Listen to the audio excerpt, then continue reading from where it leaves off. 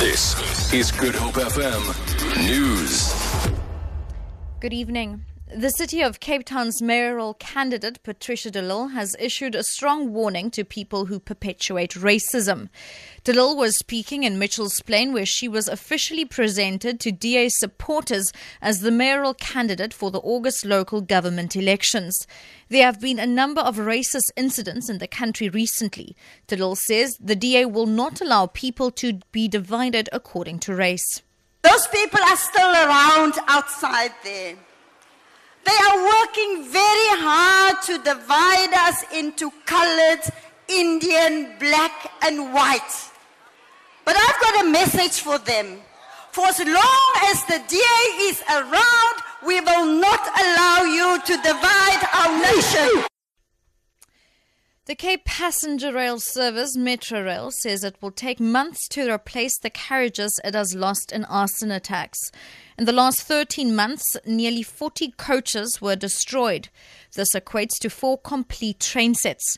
In the past week, 15 coaches were damaged in 3 separate incidents affecting the northern area the most. Metrorail spokesperson Rihanna Scott says they currently have no reserve capacity to replace the damaged carriages. So not only is it the physical damage that you incur and the cost and the rising cost of insurance thereafter, but it's the loss of capacity. So you're losing not only fair income, but you are also leaving people stranded, because the northern area is one of our biggest areas, and that's the area where you least can afford to lose capacity. A woman in her 30s has been airlifted off Paarl Rock Mountain after sustaining a serious injury to her leg. ER24 spokesperson Russell Meiring says the woman was hiking this afternoon with her family when she apparently fell. Paramedics hiked up the mountain carrying all the equipment to treat her injured lower leg.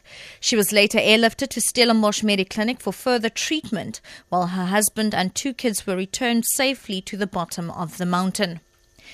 And finally, Myanmar's new president has pardoned 83 prisoners held for political crimes.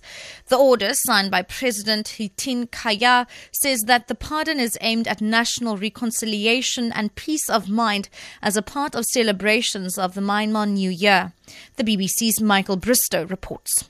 Myanmar's new government chose the country's New Year's Day to release the second batch of political prisoners and activists.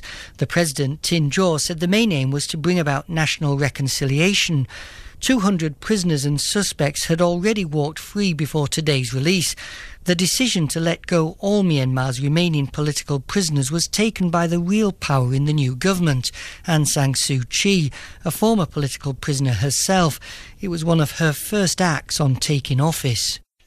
For Good Hope FM News, I'm Sharon Barnes.